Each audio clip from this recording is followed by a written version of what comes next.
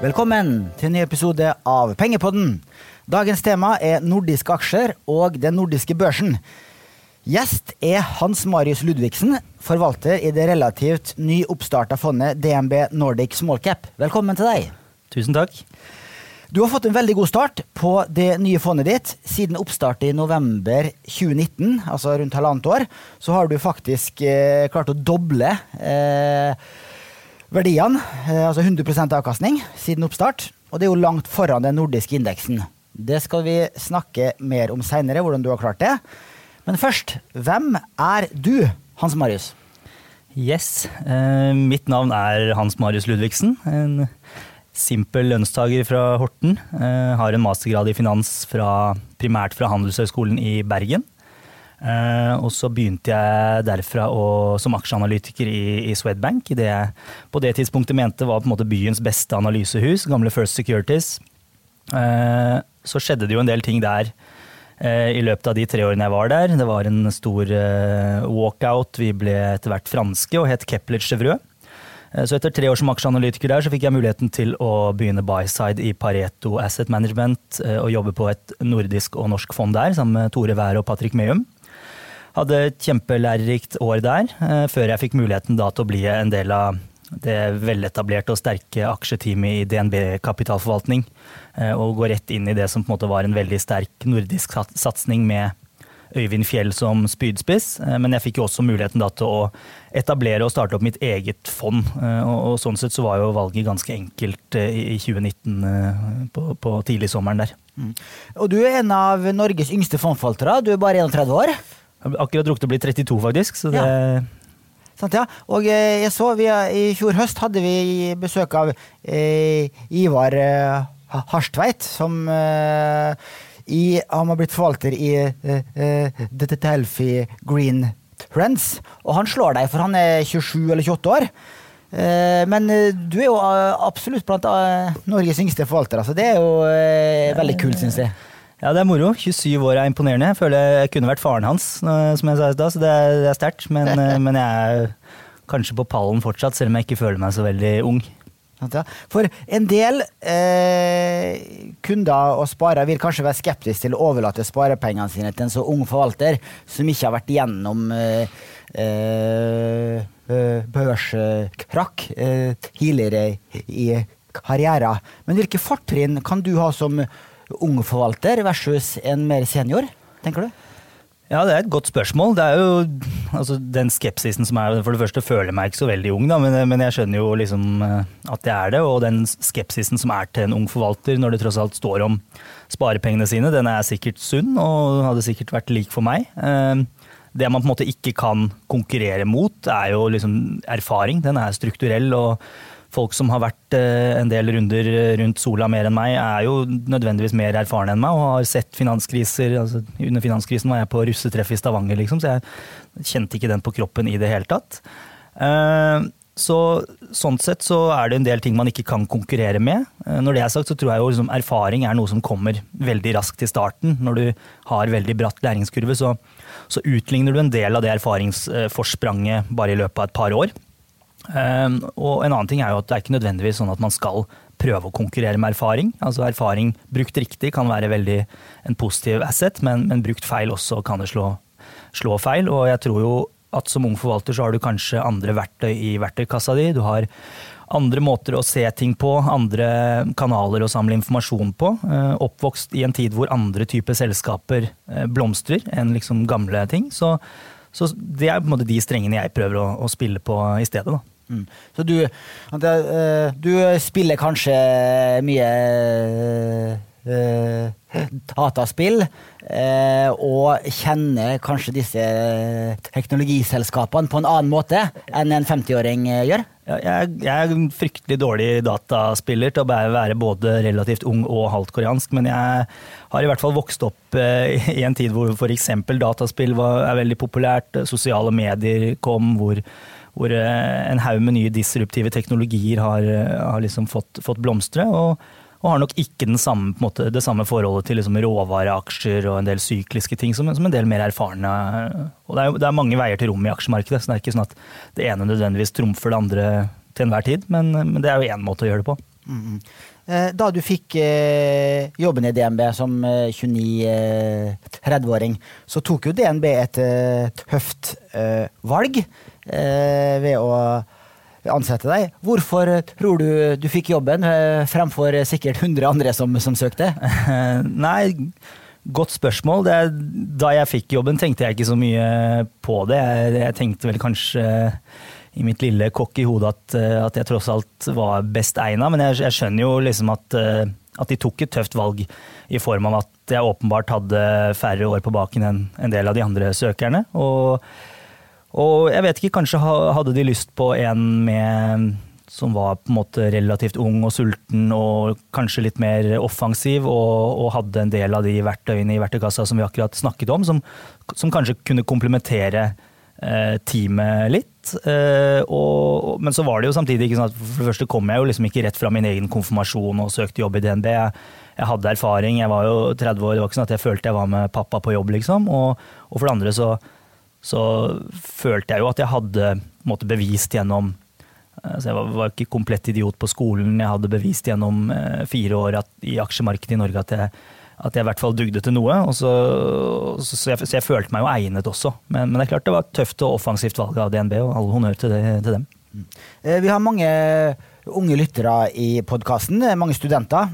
Har du et råd å gi til sultne, typiske økonomistudenter da, som vil inn og jobbe i et meglerhus eller i et forvaltningsselskap?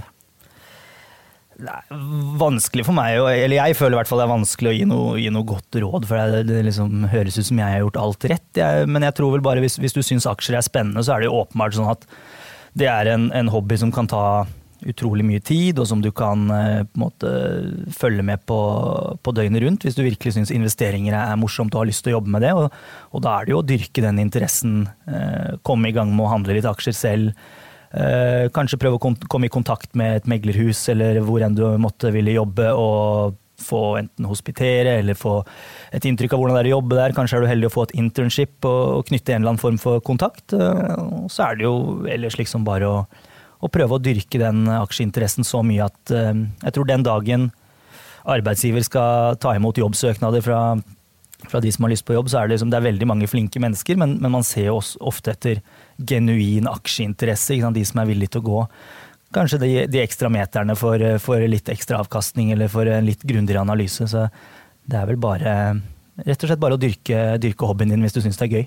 For begynte du å handle aksjer på videregående eller på Handelshøyskolen, eller?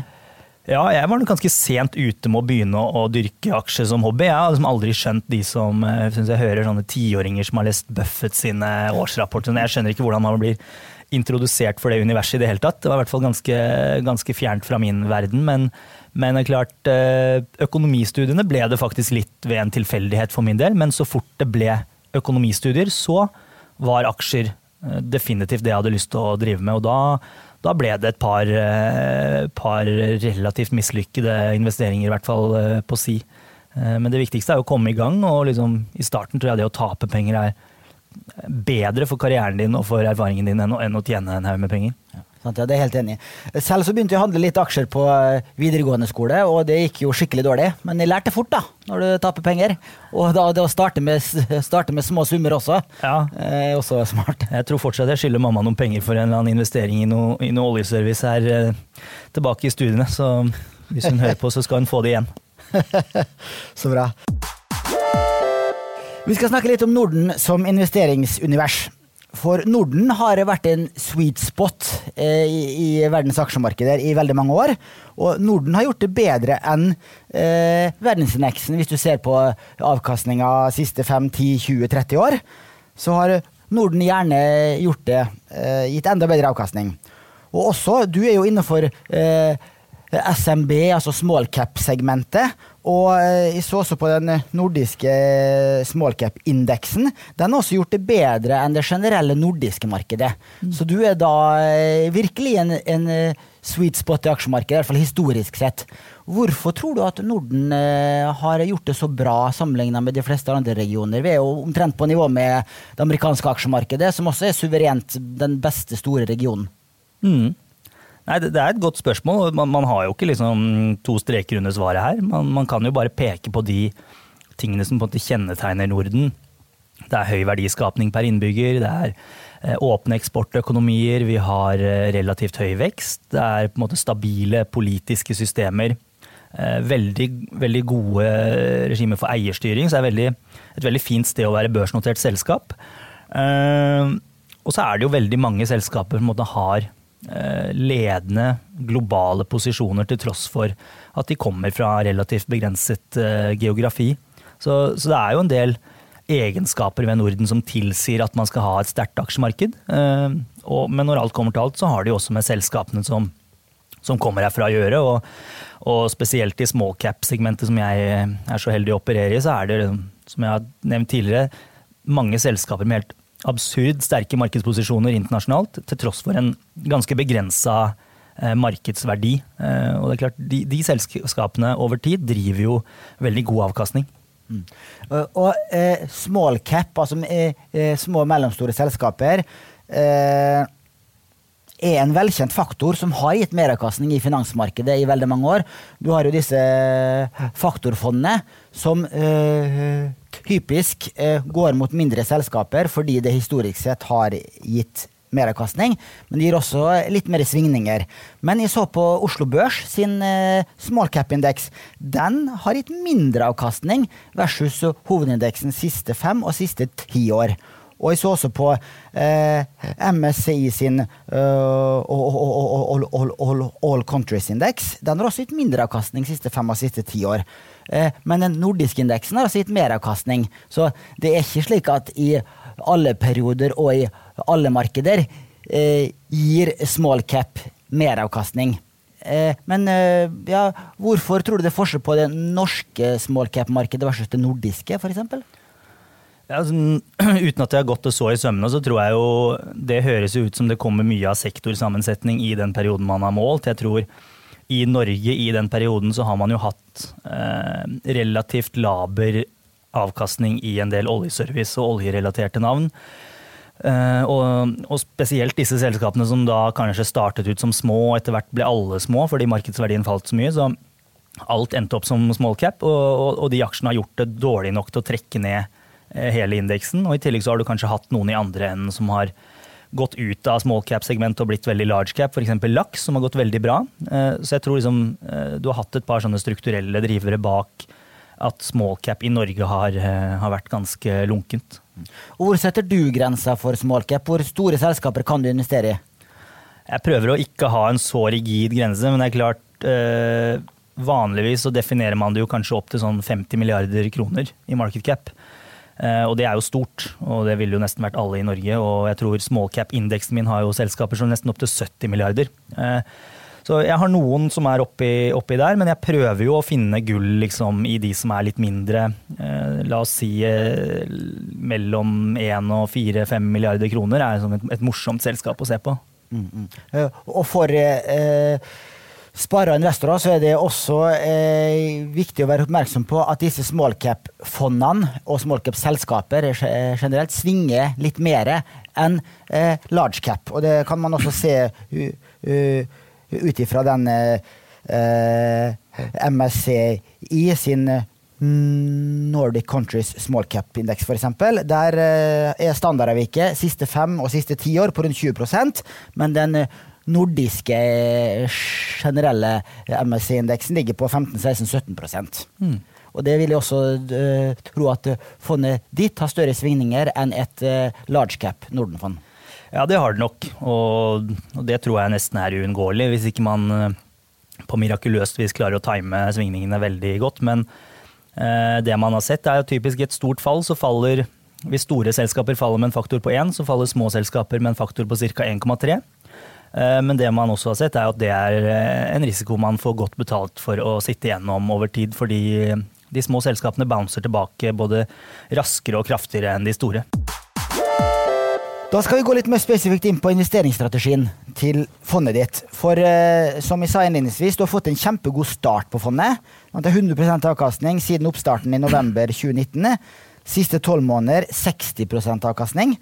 Og så vidt jeg kunne se, så det beste nordiske breie aksjefondet på altså på Nordnet sin plattform, så var det 2 nordiske eiendomsfond som ligger enda høyere enn de siste 12 månedene, men de investerer da kun i den nordiske eiendomssektoren, og da er et bransjefond. Men når det er sagt, halvannet år er jo en kort historikk i aksjemarkedet, og det er vel for tidlig å si om resultatene dine så langt skyldes flaks eller dyktighet. Morningstar har jo et krav om 3 års historikk for at du skal få stjerner. Men kan ikke du fortelle kort om investeringsstrategien? Jo, absolutt, og som du sier så er jo halvannet år alt for kort tid til å si om noe er flaks eller skyldes strategien, men foreløpig får man jo bare være, altså sånn ville det jo vært uansett etter halvannet år, så får man bare være glad for at fortegnet er som det er på avkastningen, og at de som har vært med har fått en fin reise, meg selv inkludert. Investeringsstrategien er jo ganske lite rigid og ganske fleksibel. Det jeg ser etter er jo selskaper som har en sterk markedsposisjon, gjerne i et voksende marked, i strukturelt voksende marked. Selskaper som vokser raskt, og der jeg tror markedets inntjeningsestimater er for lave. Jeg ser etter selskaper som ikke bare liksom skal slå andre kvartalsestimatene med 5%, men jeg ser etter selskaper som skal knuse de lange estimatene, fordi jeg tror at hvis man klarer å identifisere de selskapene, så er det de som liksom kan gå mange 100% i løpet av et år. Og da snakker man ikke liksom lenger om kursmål, en aksje på 50 kroner som har et kursmål 60, men du liksom snakker om at den på 50 kan gå til 200. Ikke sant? Det er en morsom aksje å analysere. Og på vei dit så ser jeg gjerne etter organisk vekst, kombinert med vekst som du kjøper opp. Og jeg tror det er en sånn sweet spot i markedet der hvor du, hvis du finner selskaper som både vokser organisk fordi de er et bra selskap og er i et voksende marked, men i tillegg klarer å utnytte sin egen aksje og sitt eget selskap til å kjøpe opp selskaper som også vokser. Og den dagen du begynner å kombinere organisk vekst med oppkjøp, så er det veldig kraftfullt. Og hvis du kan gjøre dette med en skalerbar kostnadsbase og investeringsbehov, så får du etter hvert kjempeinntjening. Og klarer man å identifisere et par sånne selskaper i startgropa, så blir det riktig, riktig bra. Så finne det, kvalitetsselskaper som vokser og tjener mer enn det markedet forventer, er jo i korte trekk det jeg ser etter. Og så er ikke jeg så opptatt av å måtte definere meg selv som en verdi- eller vekstinvestor, for jeg synes hele den dikotomien der er litt sånn intetsigende.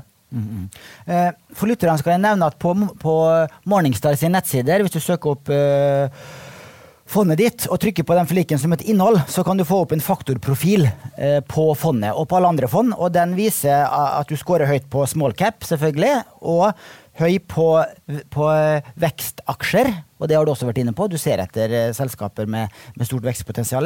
Du scorer også høyt på momentumfaktoren, at du kjøper typisk aksjer som er i en stigende trend.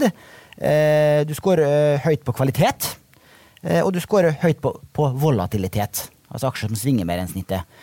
Synes du alle disse faktorene stemmer, eller føler du at du er feil plassert i noen steder?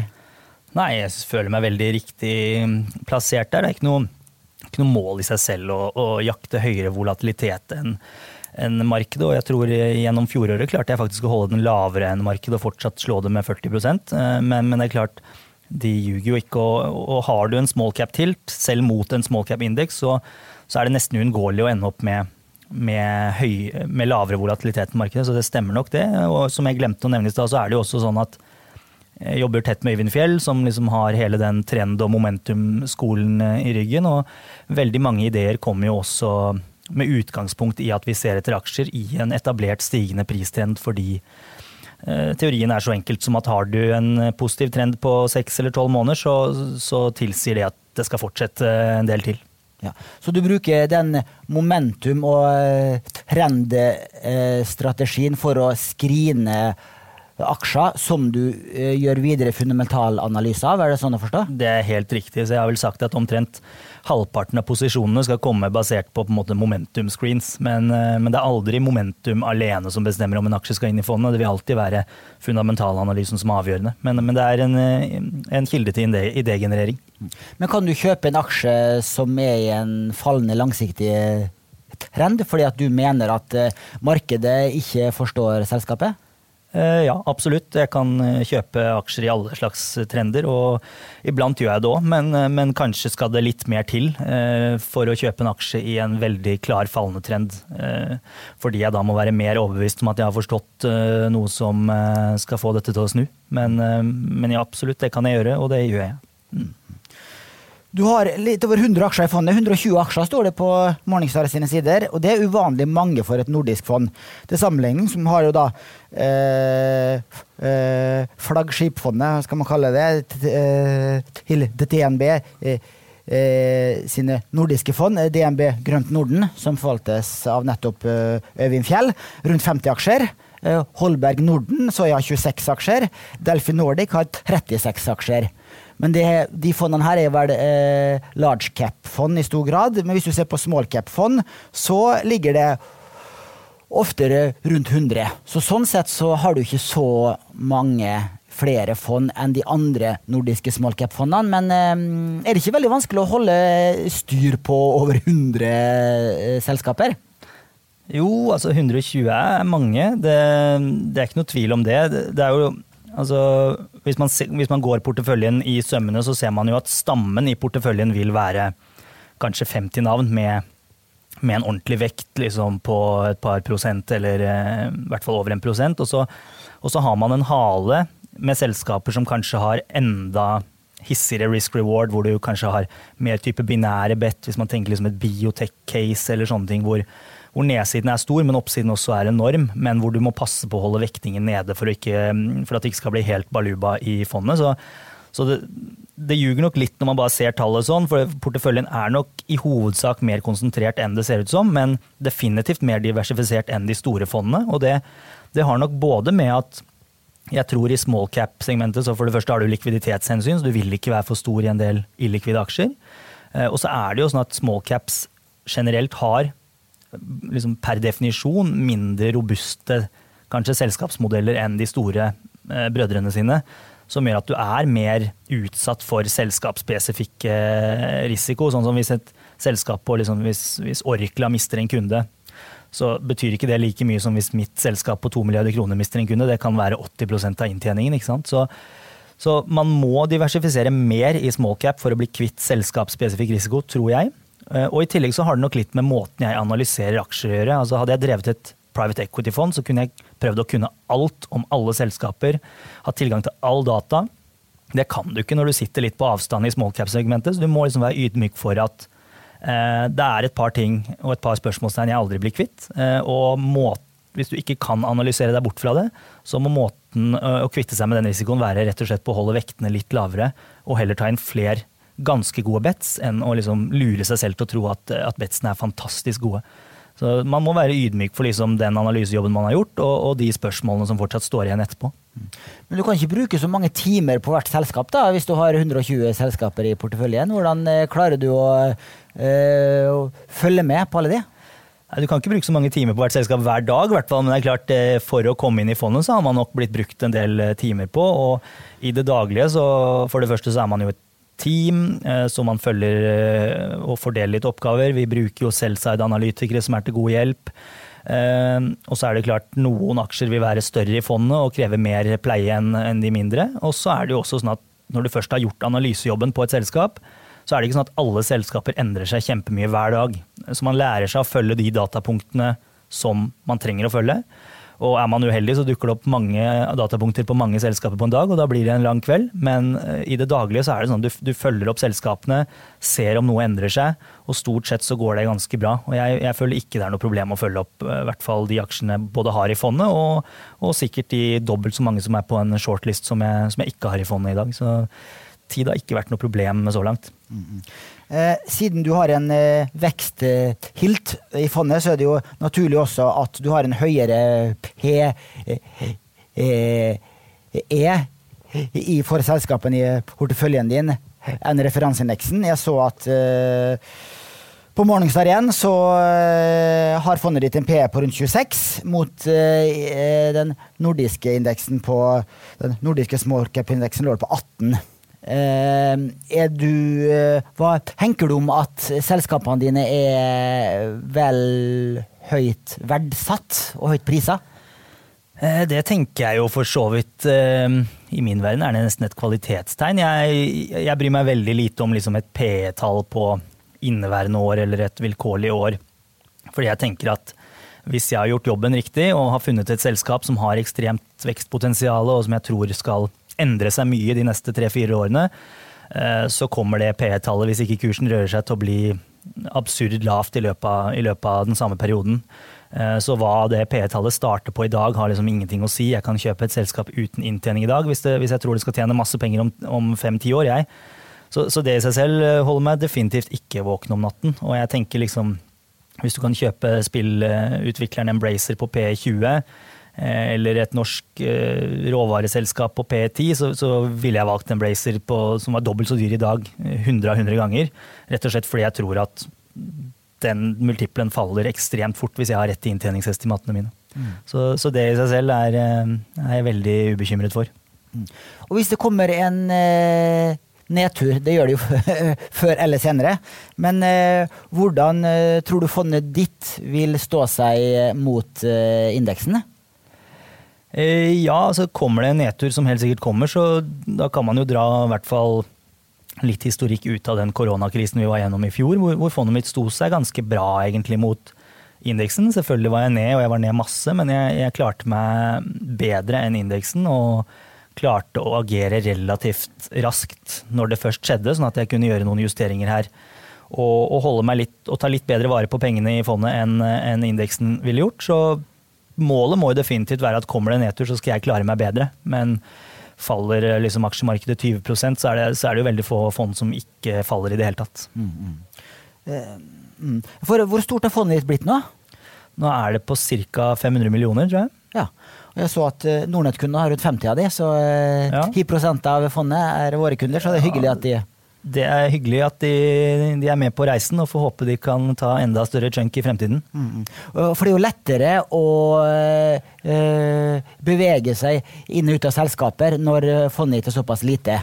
Det er helt riktig. Det er en gave man har som lite fond, og selvfølgelig er drømmen til alle å forvalte et stort og kraftig fond, men du har definitivt noen fordeler som lite fond også. Og så har vi jo sett det at noen av disse heksselskapene du nevnte, Embracer selv, det videogaming-selskapet, har jo fått en ekstra boost nå som følge av nedstengninger og hjemmekontor og hjemmesitting. Hva skjer med de selskapene nå når samfunnet åpnes igjen, vi bruker penger på andre ting? Får de seg en smell, eller tror du det allerede er tatt høyde for? Min tese er jo at det i stor grad er tatt høyde for, i hvert fall i aksjekursene. Og nå har man jo hatt i år liksom en reversering av de bevegelsene man så i fjor, hvor disse tech-selskapene som fikk en liksom koronaboost, fikk en veldig aksjeoppgang. Og så var det en del syklisk, og en del bank og en del råvarer som falt veldig.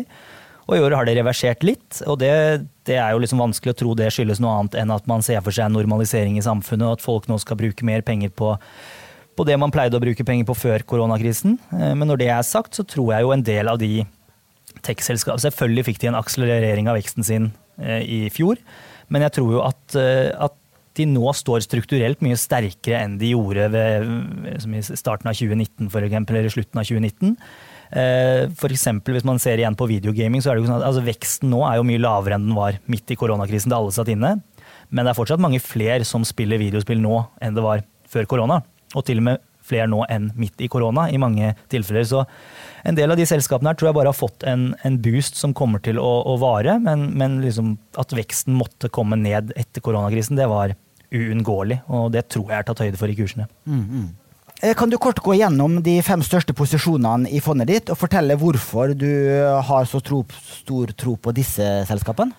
Ja, absolutt. Den største tror jeg vi har touchet innom, det er Embracer, som er nå en av verdens største videospillutviklere, og det blir jo feil å kalle det small cap egentlig. Nå har jo markedsverdien rundet 100 milliarder kroner, men det er fortsatt et selskap jeg har vært inne i så lenge at jeg kommer til å beholde det, og mener fortsatt det er blant de beste aksjecasene i Norden. De driver med akkurat det jeg vil. De er i en strukturelt voksende trend og driver med oppkjøp og vokser både organisk og via det, og har ekstremt skalerbarhet på marginen. Og i tillegg tror jeg nå det et press i distribusjonsleddet i gaming som gjør at spillutviklerne kan få ganske hyggelige marginbooster fremover. Nummer 2 et selskap som heter Humble. Det et litt mer beskjedent selskap fra Sverige, ca. 5 milliarder kroner market cap. Det de at de kjøper opp en del FMCG-selskaper, altså consumer goods, som de har nylig kjøpt inn for eksempel et selskap som selger bærekraftig utviklede bleier. De har tidligere kjøpt det selskapet som heter Humble, som selger økologiske hygieneartikler som tannbørster. Jeg vet ikke om du har sett sånne bambustannbørster i butikken. Jeg tror de har de til og med rundt i Norge her. Og planen deres nå å gå fra omsetning i dag på noen milliarder til en omsetning på 13 milliarder kroner i løpet av 4 år. Og i dag priser selskapet til ca. 5 milliarder, og jeg tror i hvert fall det skal dobles, og kanskje tredobles hvis de får rett i spådommene sine, som jeg tror. I tillegg så eier vi en del aksjer i et selskap som heter Spinnova i Finland. Det et selskap som har funnet en teknologi for å utvikle bærekraftige fibre til klær, som liksom et av de største problemene klesbransjen står ovenfor, jo hvordan de skal kunne lage klær bærekraftig.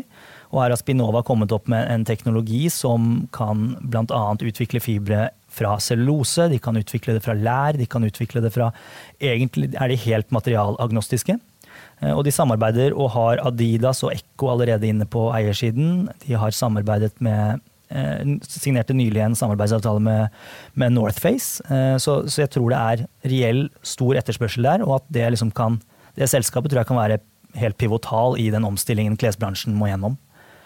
Nummer 4 et selskap, gammel kjenning i Norge som heter Link Mobility. Det var jo tidligere notert, ble kjøpt av børs, notert igjen og har vært en ganske dau reise på børs siden den gang, men begynt å vekke litt liv i den nå etter Q2-rapporten. Det jo et selskap som leverer egentlig SMS og meldingstjenester. Altså hvis flyet ditt forsinket, så får du en SMS, og det kan typisk være Link som står for, eller om det andre, altså når du logger på PC-en og du får en sånn autoriserings-SMS, så kan det være Link. Og det også et selskap jeg tror bare har alle muligheter til å vokse både organisk og via oppkjøp. Og da kommer også marginen og inntjeningen opp, og jeg tror den aksjen kan i hvert fall doble seg i løpet av et par år. Til sist får jeg nevne Instalco, som en svensk aksje som driver da med oppkjøp innenfor hva skal vi kalle installasjonsselskaper, både innenfor elektrikere, det kan være folk som installerer ventilasjonsanlegg og så videre. De drar inn noe synergier på innkjøp, men liksom hovedselskapet her at de lar selskapene operere hver for seg, og står egentlig bare for litt hjelp på staffing og sånn, men nøkkelen her ligger at de ekstremt flinke til å kjøpe opp denne type selskaper rimelig, og har vist en enorm track record, og jeg tror selskapet kan fortsette å gjøre det samme i mange, mange år til, både i Norge, Finland og Sverige. Du nevnte et par bærekraftige selskaper som spesielt innrettet mot det, men har du noen rene fornybare selskaper i portefølje, om det hydrogen, sol, vind?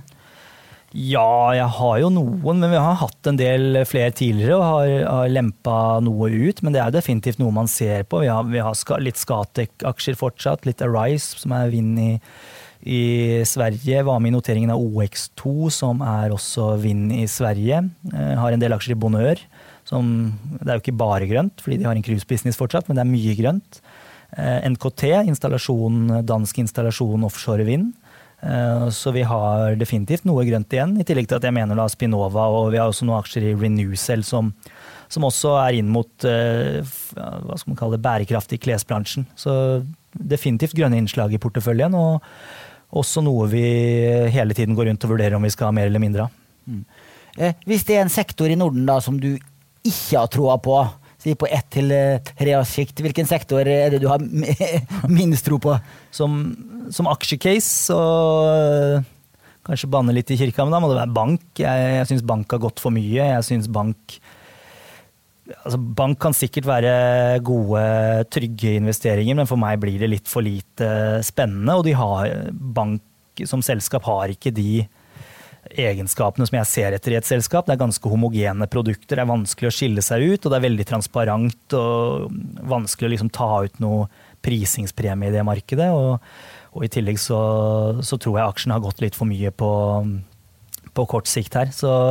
Så hvis jeg skulle valgt jeg har ingen banker i porteføljen i dag, så jeg får stå på det. Det var nesten litt overraskende, for det er jo flere andre som sier at nå hvis vi får en renteoppgang, så bank og finans en av de få bransjene som vil få høyere marginer på grunn av økt rente. Men vil det også si at du ikke tror på at renta skal så mye opp, eller har du ikke tenkt så nøye på det? Nei, jeg tror nok renta skal litt opp, men det skulle vel bare mangle når man på en måte kommer fra så lave nivåer som vi tross alt på nå. Og så det jo ikke sånn at bankaksjene har stått stille mens renta har ligget her. Bankaksjene har gått mye, og det klart på et eller annet tidspunkt de første rentebevegelsene ute, og det blir litt mer i det åpne om renta skal videre opp eller ligge flatt eller videre ned igjen, og da synes jeg ikke bank har. Altså det vanskelig å vokse, det vanskelig å holde kostnadene i sjakk. De har ikke de egenskapene som jeg ser etter en investering. Men det klart, hvis rentene kommer til å gå mye mer enn det markedet tror, så kan sikkert bank bli en bra investering. Så vi får se når jeg sitter her om 5 år, om jeg var idiot eller smart. Ja, for bruker du mye tid på makro, altså på rente, oljepris, økonomisk vekst, slike ting, eller det bare selskapsanalyser du bruker tid på? Det enkle svaret at jeg bruker veldig lite tid på makro. Jeg leser en del, men prøver ikke i stor grad å spå store nøkkeltall i økonomien, prøver ikke liksom å være først ute med å agere på konsumprisindekstall eller arbeidstall fra USA. Jeg prøver å være selskapsanalytiker og ikke minst finne selskaper og aksjecase som jeg tror kan være bra uavhengig av makro. Altså jeg vil ikke finne et aksjecase som står på om renta i bunnen 1,2 eller 1,6%, da blir det liksom for skjørt for meg. Men hvis det et case jeg kan regne hjem uavhengig av om renta 1 eller 3%, da begynner vi å liksom snakke. Som du har vært inne på, DNB har jo et av Norges største forvaltningsmiljø og analysemiljø. Men du har jo suttet mye hjemme, på hjemmekontor. Har du fått spilt på det breie forvaltningsmiljøet, og har du fått flere gode sparringpartnere rundt omkring i organisasjonen, eller har du så langt operert mest på egen hånd? Nei, altså det har jo blitt en del hjemmekontor, men som du sier så har DNB en ekstremt kunnskapsrik og flink kapitalforvaltningsavdeling, og jeg har lært kjempemye av å sparre med veldig mange der. Altså Øyvind Fjell snakker jeg jo med daglig, jeg jo ekstremt flink. Dag Hammer på SMB i Norge, liksom med sin erfaring i det norske markedet. Sitter med tech-gutta, sitter jo omtrent ved siden av de og kan snakke med de hver dag vi på kontoret, og ekstrem kunnskap hos alle de, og Knut Hellandsvik som sjefen vår også har jo masse erfaring, og alle de andre forvalterne utrolig dyktige, og det som kanskje var litt overraskende for meg jo at alle også ekstremt villige til å dele informasjon. Kunnskapsflyten sitter veldig løst. Og for meg liksom å komme inn der, og på en måte de 4 tech-forvalterne som i norsk sammenheng på en måte legender, at de var villige til å både dele det de kunne med meg, og til dels også høre på hva jeg hadde å si til dem, var på en måte en øyeåpner for meg. Så miljøet ekstremt kunnskapsrikt og ekstremt villig til å dele og ønsker å unne hverandre suksess. Og det har vært en veldig positiv, nesten si overraskelse for meg. Kult, ja, men det godt å høre. Det jo, når jeg snakker med forvaltere, så sier jeg at så får jeg ofte høre at det lett å finne selskaper å kjøpe, men det ikke like lett å finne riktig tidspunkt for å selge. Så hvilke exit-strategier har du når du skal selge en aksje? Opererer du med kursmål, sånn at hvis en aksje har steget x antall prosent, så selger du automatisk av en del av posisjonen din, og hvis en aksje skulle gå feil vei, opererer du med stopplås? Ingen stopplås, har noen løse kursmål, og det klart hvis en aksje går veldig mye. Man har jo alltid et case for hva man tror skal skje med selskapet, og så har man formening om hva som skal skje med aksjen hvis du har rett i selskapsutviklingen. Og går en aksje helt amok uten at det har skjedd noe med selskapet, så det klart du kanskje vurderer å ta av litt. I ytterste konsekvens har du sånne GameStop-type aksjer, Reddit-aksjer, hadde jo et tilsvarende eksempel i Danmark, liksom, hvor en aksje gikk mange 1000% uten noe, og det klart da tar du av. Men ellers så exit-strategien ganske enkel, at hvis man ser antydning til at selskapet utvikler seg i annen retning enn det du tror, så begynner jeg å selge, eller hvis den differansen blir for stor, så bare selger jeg alt ganske kompromissløst. Jeg sitter ikke og liksom selger unna 5 punkter da det ut med hele posisjonen. Ingen stopplosser og ingen sånne ting, men veldig nøye på at hvis selskapsutviklingen annerledes enn jeg regnet med, og som aksjecase henger på, så skal aksjen ut. Ja, og når du snakker om selskapsutvikling, så tenker du utvikling i de kvartalsvise regnskapstallene, og ikke nødvendigvis aksjekursen? Da tenker jeg på inntjeningene, altså kvartalstall og andre selskapshendelser. Bra. Vi må snakke litt om kostnader også, for her er en høne å plukke med DNB og deg, vet du. Fordi at fondet ditt er blant de DNB-fondene som kun har en andelsklasse, og det er en klasse med suksesshonorar. Og suksesshonorar er på 20% av den avkastningen som overstiger den nordiske small cap referanseindeksen. Og jeg har ikke så veldig sansen for de suksesshonorarene, i hvert fall ikke på så høye nivå.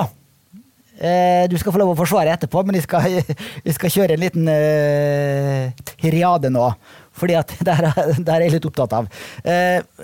Vi ser at netto forvaltningskostnad i DNB Nordic Small Cap er på 0,93, og så kommer plattformavgiften til Nordnet og DNB og S-banken og andre fondsdistributører som er på 0,3 som regel. Og da er det en totalkostnad på 1,23. Og det er helt greit, og det er litt under snittet blant aktive aksjefond, som vel ligger på rundt 1,5. Men så kommer da det til suksesshonoraret på toppen. Og det er ikke på 10%, sånn som det er for eksempel hos Skagenfondene, men det er på 20%. Og riktig nok så er det en regel som sier at maksimalt honorar i et kalenderår kan ikke overstige 5%. Sånn at hvis du gjør det kjempebra, så stopper totalkostnaden på 5%. Og i 2020 så gjorde du det kjempebra.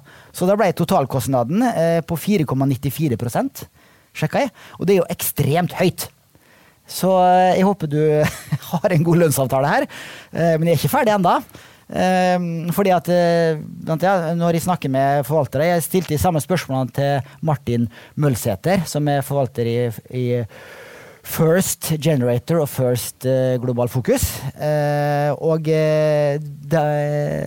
de har også samme suksesshonorarmodell med 20% suksesshonorar og maks 5%. Det er vel kanskje maksen litt lavere der, tror jeg faktisk.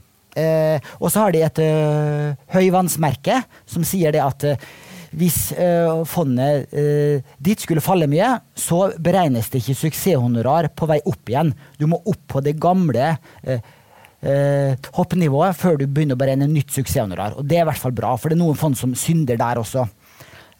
Men jeg synes jo at for det første så burde du ha 2 andelsklasser, slik at kunden kan velge.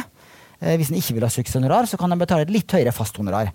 Og for det andre så synes jeg at suksesshonoraret burde være på maks 10%. Og at det faste honoraret, hvis du har suksesshonorar, bør ligge langt under det faste honoraret for fond som ikke har suksesshonorar. Si maks 1,0% da. Det er faste honorar, og så kan suksesshonoraret på da 10% komme på toppen. Dette har jeg tatt opp med DNB, og jeg skal forfølge saken på bloggen, for jeg synes det går litt i feil retning da. Når vi distributører nå har redusert distribusjonskostnaden for å selge fond, for å distribuere fond, og så skal da forvalter ta en større del av kaka. Det er jo kunden som blir skadelidende her. Hva har du å si til dette, Hans Marius? Nei, hvor skal man begynne? Suksesshonorar på 20% kan vi jo begynne å diskutere, hvor du mener det bør være 10. Jeg som forvalter mener jo det burde vært 50 selvfølgelig, så det er jo motstridende interesser.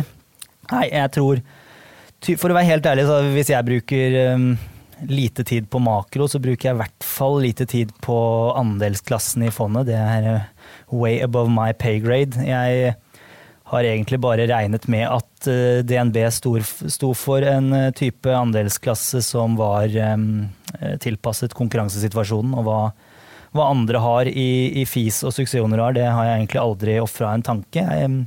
Jeg sitter i performance fee-klassen selv med mine midler og betaler gledelig de 20%.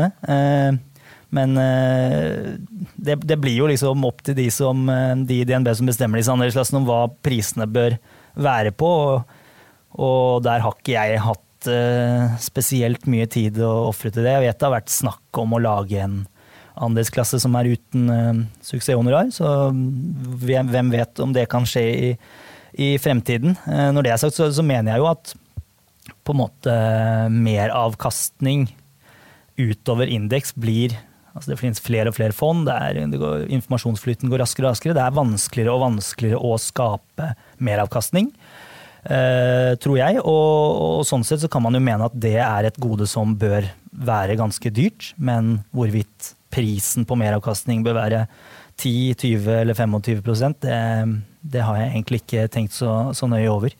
Så jeg veldig åpen for å få svarene når du får kommet videre i diskusjonen om hva det bør være. Ja, nei, men jeg skal ta den saken videre med dine sjefer. Det må du gjøre. For det også et poeng at de fondene som svinger mer enn indeksen, altså typisk SMB-fond, nå har du litt noen SMB-indeks også, da, men hvis fondet på sikt svinger mer enn den referanseindeksen også, så vil du også kunne forvente noe høyere avkastning, for du skal ha betalt for den økte risikoen nå. Og da ikke det reell meravkastning, risikojustert meravkastning. Det bare fordi at du tar høyere risiko. Og da mener jeg at det også blir feil å beregne et suksesshonorar, fordi at du gjennomgående tar høyere risiko. Ja, og det blir jo, det jo definitivt et poeng, men det går jo på en måte på hvordan man i det store og hele regner på suksesshonorar, og om man skal regne det på en flat meravkastning mot en indeks, eller om man skal justere den for den tilleggsrisikoen du tar. Da. Så det på en måte en diskusjon som går. Altså hvis suksesshonoraret her above my pay grade, så det i hvert fall enda lenger over min pay grade, tror jeg. Bra. Nei, men du ikke skyteskiva her, men jeg synes det veldig viktig for lytterne våre og kundene våre å være klar over at det har kommet en del fond det siste årene med suksesshonorar, og det ikke alltid like lett å se, men det står altså på fondssiden, både på Nordnet og på Morningstar og på DNB og så videre, så står det, men du skal leite litt for å se det, og det nok en del som har kjøpt fondet uten å være klar over det. Ja, jeg synes det kjempebra det belyses, og jeg definitivt interessert i at det en debatt rundt det selv. Det bare at jeg har ikke fulgt så nøye med på hva andre fond har, så hvorvidt vi dyrere eller billigere, det tror jeg du vet bedre enn meg. Ja, nei, jeg skjønner, altså din jobb å skape best mulig avkastning, ikke å holde øye med kostnadsstruktur og andelsklasser, det har jeg forståelse for. Det helt riktig. Over til et annet tema, kanskje også litt betent tema for deg, fordi at jeg hørte at du har vært veldig sein med å komme inn i boligmarkedet. Så, men gratulerer, du har endelig fått ut fingeren og kjøpt bolig. Det stemmer. Så, men har argumentet og resonemanget ditt vært at du vil ha alle dine sparepenger i aksjemarkedet for å maksimere avkastning, eller hvorfor har du kjøpt bolig såpass sent? Nei, jeg kunne sikkert kokt opp en historie her nå som hadde vært kul om at argumentet har vært aksjeavkastning, og klart det siste året etter at jeg startet mitt eget fond, så har kanskje det vært med på argumentet at jeg ville ha mye penger i eget fond, men utover det så tror jeg bare det har vært i starten litt mangel på penger til å kjøpe det jeg hadde lyst på, og etter hvert så synes jeg bare at å gå på visning uhorvelig kjedelig, så det har vært et ganske stort innslag av slapphet der også. Så nei, ikke en så fantastisk historie om sparepenger i aksjemarkedet hele veien her, altså, men kanskje de siste 18 månedene kan vi koke opp det som historie. Men nå har du kjøpt, var det lett å kjøpe? Var du på mange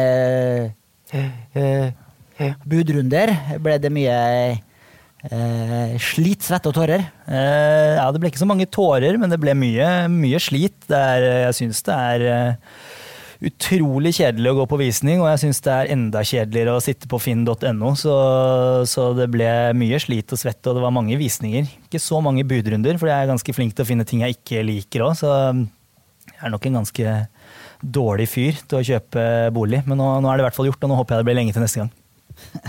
Så bra.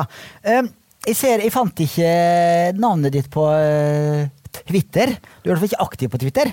I motsetning til din forvalterkonkurrent Thomas Nilsen, som forvalter First Veritas, som deres nordiske fond. Hvorfor ikke? Det et bevisst valg, eller strekker ikke tiden til, eller? Nei, jeg føler Twitter for den eldre guider. Jeg bruker bare TikTok og OnlyFans. Nei, jeg tror jeg har en Twitter-konto faktisk, og det sikkert gøy å følge med på hva folk skriver. Det ikke noe bevisst valg egentlig, jeg bare har aldri rotet meg til det og føler ikke jeg har noe å skrive til folk, så det ligger ikke noe dypere mening i det enn at jeg bare ikke har rotet meg til det. Altså. Jeg kan egentlig anbefale deg det, for det ganske få forvaltere som på Twitter. Det en del sjeføkonomer der, og jeg der, og Roger og Mats der, mine kolleger, fordi at du får hester hypotesene dine veldig bra, og du får en del kritiske innspill, du får nye ideer og så videre, og så hvis du har tid og lyst, så vil jeg absolutt oppfordre deg til det, og du kan helt sikkert treffe nye fondskunder der også, og få ambassadører som vil fremsnakke deg og ditt fond i sosiale medier også. Ja, kanskje jeg skal begynne å tweete, da må du love å følge meg, så skal jeg... Absolutt. Bra. Det skal jeg gjøre. Tusen takk for du kunne komme til Pengepodden, Hans Marius. Takk for at jeg fikk komme. Og masse lykke til videre med fondet ditt, og det blir spennende å følge deg videre. Tusen takk, og i like måte. Takk for alle som hørte på, så høres vi igjen om en uke. En liten oppdatering. Rett etter sending fikk jeg svar fra DNB om at de har besluttet å redusere suksesshonoraret i en del fond, blant annet i DNB Nordic Small Cap fra 20% til 10%.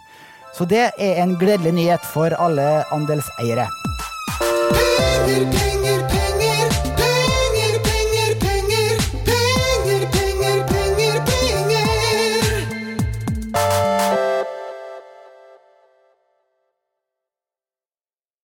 Denne podcasten skal anses som markedsføringsmateriell, og innholdet må ikke oppfattes som en investeringsanbefaling. Podcasten kun ment til inspirasjon og informasjonsformål.